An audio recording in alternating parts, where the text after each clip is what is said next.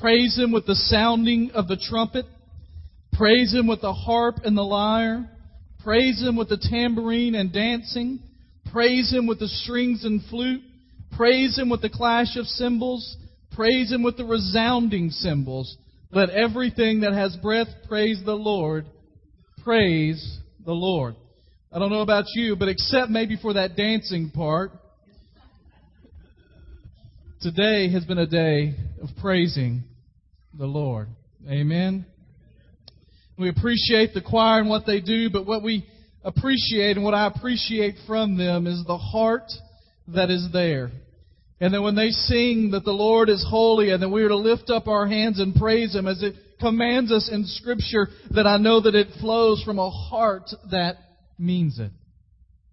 And that is our prayer for our congregation and for our worship services in general, is that we would worship the Lord in spirit and in truth.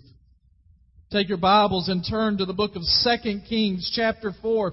And it's going to take us a while to get there, because we're going to talk a little bit in the beginning about a subject that is a touchy subject.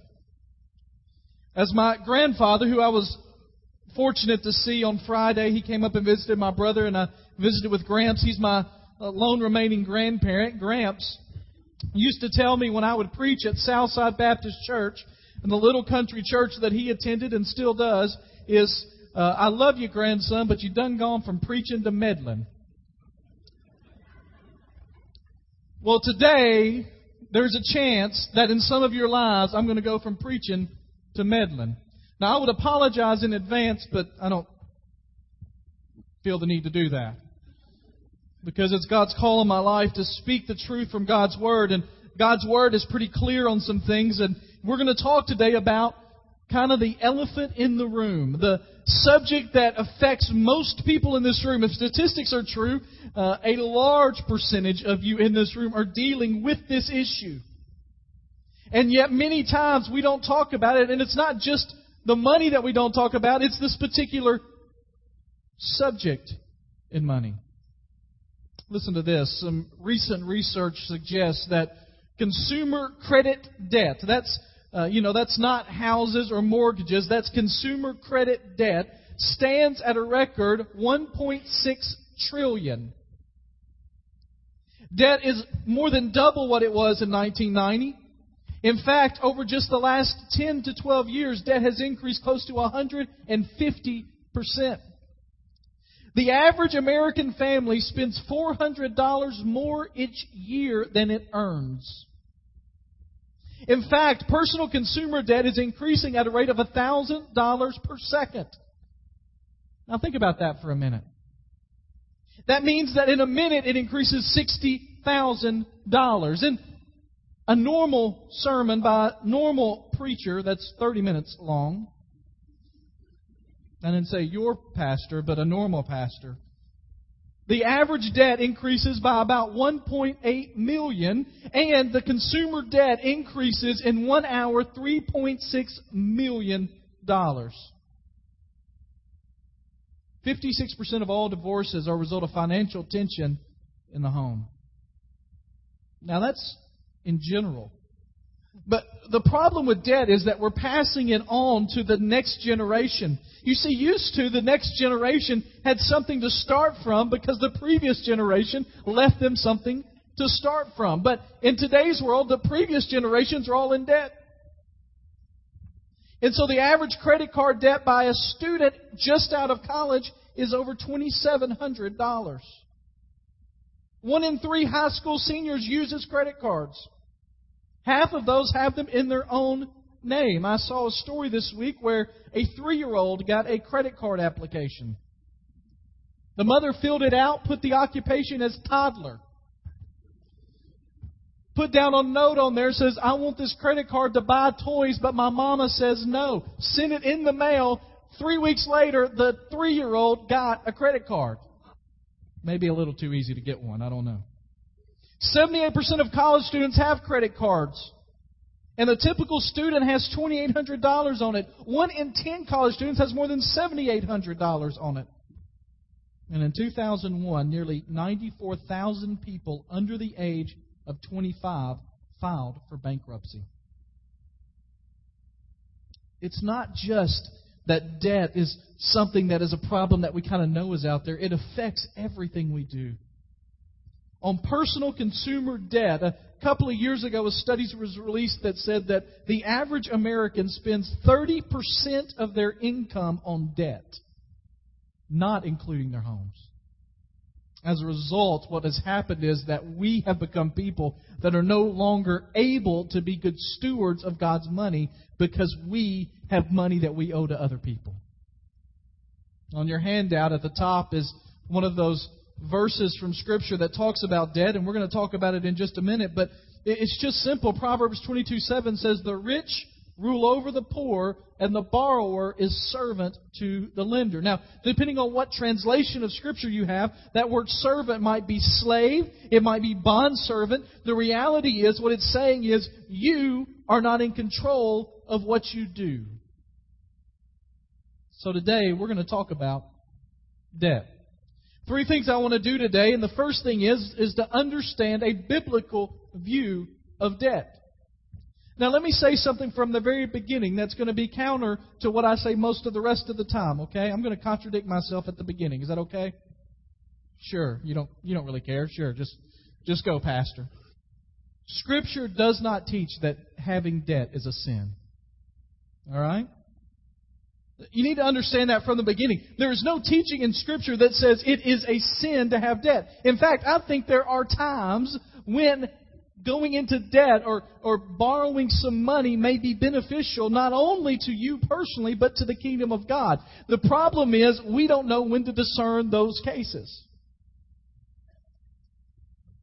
My father-in-law pastored a church for 23 years before they transitioned out of that, and he has moved into different areas and currently taking care of my mother-in-law who is very ill. But he pastored for 23 years, and he tells this story that one day when he had been there about 15 years, they were talking about some of the good times that had been. And one of the guys that was a deacon and on building committees with him and all kinds of things with him came up to him and says, "You know what I remember, Dr. Jett?" He said, "I remember, Dr. Jett, that about the 6th or 7th week you were here, we paid off our note that we had, and you stood in front of us and you say, 'This church is debt-free.'" He said, "I remember the round of applause and the excitement, everything was going on." He said, "You know what I've thought about since then, Dr. Jett, is you've never been able to say that again since that moment." You see, my father-in-law pastored a church. They still have some debt. But what they have borrowed money for with a plan to repay is things that enhance the kingdom of God, and they never go outside of what they can do.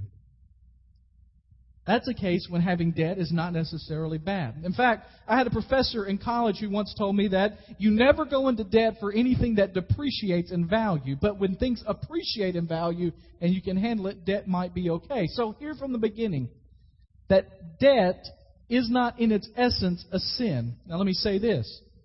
The way most people are in debt, get into debt, and are currently living in debt is a sin. You understand the difference there? That debt in itself is not a sin, but the way that we're doing it is. Here's the biblical teaching on it. First of all, debt in Scripture is discouraged. Romans 13:8, just a little clip of that says, "Let no debt remain outstanding." The idea there is, as much as you can, don't be in debt. Here's a second thing that the Scripture teaches. Debt binds us. That comes from that passage of Scripture in Proverbs 22:7. It says, "The rich rule over the poor, the borrower is slave or servant to the lender." The idea is that it naturally puts restrictions on what we're able to do. That we don't have the ability to decide where to spend our income if we have obligated ourselves to pay the debt. Now here's an interesting thing in the book of Deuteronomy. A third thing is that it is seen in Scripture as a curse for disobedience. Right out there to the side, if you want to, Deuteronomy 28, and you can read through that passage of Scripture. But what's interesting is the first part of it talks about our next point, but towards the end it says that if you do not obey the Lord your God, if you are disobedient, if you're not doing what the Lord asks, that all these curses will come upon you. And it starts listing all the curses that will come, and here's one of them. The alien who lives among you will rise above you higher and higher. He will lend to you, but you will not lend to him. The idea there is that when they were disobedient to God, the way God was going to judge them is that He was going to put them under people who would oppress them by lending them money to cause them to have debt. Now, the reverse of that is that freedom from debt is seen as a blessing or reward. Same Deuteronomy chapter 28, that the first part in verses 1 through 2 and then 12 says that if you fully obey the Lord your God, all these blessings will come upon you. You will lend to many nations, but will borrow from none. The opposite is true. They say if you obey the Lord, then you'll be the one that is charging people for using your money. So in the Bible, debt is discouraged. It says it binds us. It's a curse for disobedience. It's freedom for debt. Here's something else that you might not have thought about. Debt presumes on the future. Debt presumes on the future. Over and over and over again, Jesus teaches that we are not to worry about the future or even really think a whole lot about the future, that we're to live in the present day. Remember that story where he says that people lay up for themselves treasures? We'll talk about that a little bit next week, where moth can destroy and all of that. He talks about eat, drink, and be merry. But he says the second part of that is for tomorrow you die. James chapter 4 says, you who say today or tomorrow we will go to this city or that, spend a year here or carry on business and make money. Why, you don't even know what will happen tomorrow. Instead, you ought to say, if it is the Lord's will, we will live and also do this or that. Having debt presumes you're going to make more money in the future, presumes you're going to be doing more in the future, but no one really knows what tomorrow holds. And here's the last part of what is taught in Scripture is that if you borrow, you must repay. Scripture teaches that we need to repay what we owe. Psalm 37:21 said, the wicked borrow and do not repay, but the righteous give generously. Do not withhold good, this is Proverbs 3, from those who deserve it when it is your power to act. Do not say to your neighbor, come back and I'll give it to you tomorrow, when you have it with you now. The idea is that you are to pay your debts and do it as quickly as possible. So there's a biblical understanding. It's not good, not a sin, but not good, that you ought to avoid it at all costs, that you can see it was used as punishment and reward. And the idea there is that we ought to repay it as quickly as possible. So then that next question that I kind of think of is, okay, if we need to understand the biblical view of debt, the next thing we need to understand is how debt develops. We must realize how debt develops. They did a survey recently in 2006 and asked people why they use their credit cards. 30% said they're just out of money. 33% said they do it to earn reward points. Wasn't that a crafty idea by the credit card companies? 37% say they finance major purchases. 60% say they have unexpected expenses. And 66% say it's just more convenient. But Scripture teaches us that we need to be more cognizant. We must be more aware of how this thing happens. There are a few reasons why I think debt develops in the lives of people. Consumer debt, things that we don't necessarily need, but that we put on a credit card or we put on a loan. And the first thing is just a lack of knowledge. We just don't realize what ought to happen. Now, these aren't going to be on the screen. You just have to write them in that space if you want them down. Just a lack of knowledge. You don't understand what debt's about. You get into something you don't intend to get into. You don't read the fine print. Everybody know what I'm talking about there, don't you? Sign up for this unbelievable deal that can't be believed, and it's not believed 3 months later when you get the bill, right? The fine print. There's a lack of understanding about exactly what debt can do to you. A lack of understanding of how bad it can be. You may have heard some of things like this, but let's pretend for a minute that there's a lady out there named Ellen who's 30 years old. She has a $3,500 balance on her Citibank credit card at 18% interest. She makes the minimum payment each month and thinks she'll pay it off real quickly. Anybody know how old she'll be when she pays it off? Somewhere around 70 years old. Susan and Tom need a new washing machine. They went to Sears and they found one for $299. Good deal. They got a Sears charge card, made the minimum payment each month. By the time the machine was actually paid off on the normal interest rate of a normal Sears card, the two of them would have paid $1,200 for the machine. Now, I know when you read those kind of numbers, you go, well, that's just ridiculous.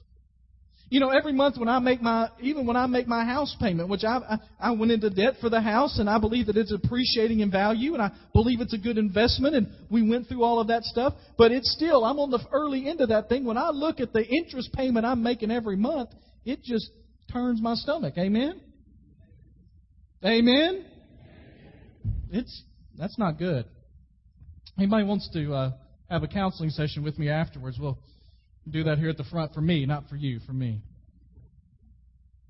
And yet, when you're standing there and you're ready to buy something, it's just so easy.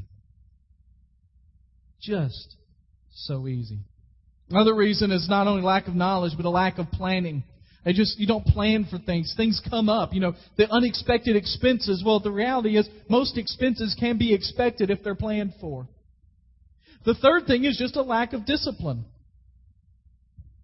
Anybody notice at the grocery stores, when you get ready to check out, they don't have any broccoli up there at the cash register? Anybody ever notice that? There are no Brussels sprouts sitting there. There's no healthy granola mix really there. What's there? Candy, right? Now, as a parent, I really don't like that. As a normal person, I do. It's there, ready. Now, why do they have the candy there instead of the Brussels sprouts or the broccoli or any of that stuff? Why is the candy there? They're looking for the impulse buy, right? You know what the impulse buy is? It's when something just looks at you and you think, I got to have that. The car spoke to me and says, it needs me. I was in the store the other day and realized that my picture on my TV doesn't look as good as it once did, and that 52-inch plasma screen just called out my name. Amen, right? And there's subtle things. You know, you walk into somebody's house and they've got a nice plasma screen on the wall and suddenly it calls out your name again. You ride in somebody's vehicle and you realize how old yours is. You see the latest gadget, the latest this, the latest that, and you realize how outdated yours is even though you bought yours 2 months ago. And you lose discipline. Now, the reality is that lack of knowledge, lack of planning, lack of discipline does cause some debt. But there are times when debt comes as a result of circumstances. Now, some of those are our own causing. Some of those are outside of our own causing. And so this could be good. It could be bad. The reality is we just have to understand how the debt develops. Whether it's the lack of knowledge or planning or discipline or circumstances, we need to know what's there. And then here's the last thing. We must commit to get out of the pit. Now, the reality is when we start to get into debt, it is almost like a pit. And it seems to get out sometimes. You know the old expression, sometimes we rob Peter to pay Paul, right? You take from one place to pay another place, and before you know it, you're just digging farther and farther and farther and farther down in there. In fact, I saw something this week that there's an advertisement down in Arizona somewhere that came out last January that said, all of the credit card bills are coming in for the holidays. You need help. Come to our casino and we'll help you. That's right, you know. Just win some money, everything will be all right. And the truth is, most of us don't want to be there. I mentioned paying the interest, and then I wish there was some way I could own a house without having to pay that every month.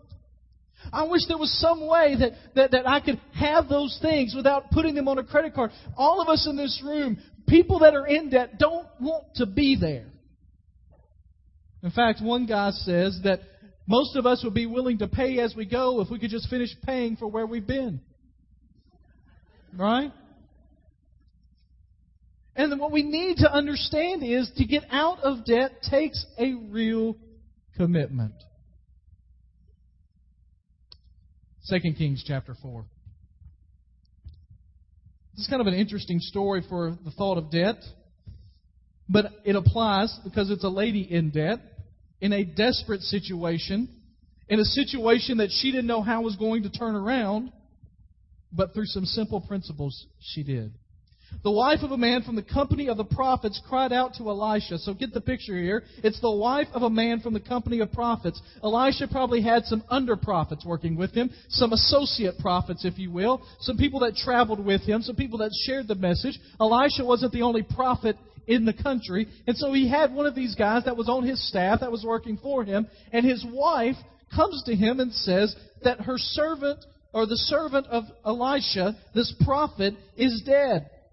And you know he was a good man. You know he revered the Lord. You know he was a guy that did what he thought was right. But now his creditor is coming to take my 2 boys as his slaves. So here's what I want you to imagine the picture. Sometimes we have a hard time thinking of this in scriptural terms, but what this is a woman whose husband got them into some financial difficulty. He died, she took over the finances, and there were outstanding debts that she cannot pay. Now, sometimes people act like the Bible can't be relevant for today. And I don't know about you, but that sounds like a story you could read in the Tennessean tomorrow. And she says, the debts are so bad. Now, what did he do to get into debts? I don't have a clue.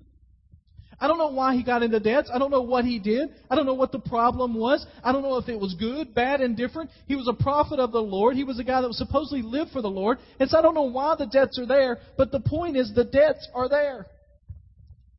And in order for them to get out of that situation, what she had to do was to commit to get out of the pit. And the first thing that has to happen is you must realize where you are. There has to be an honest evaluation of your situation.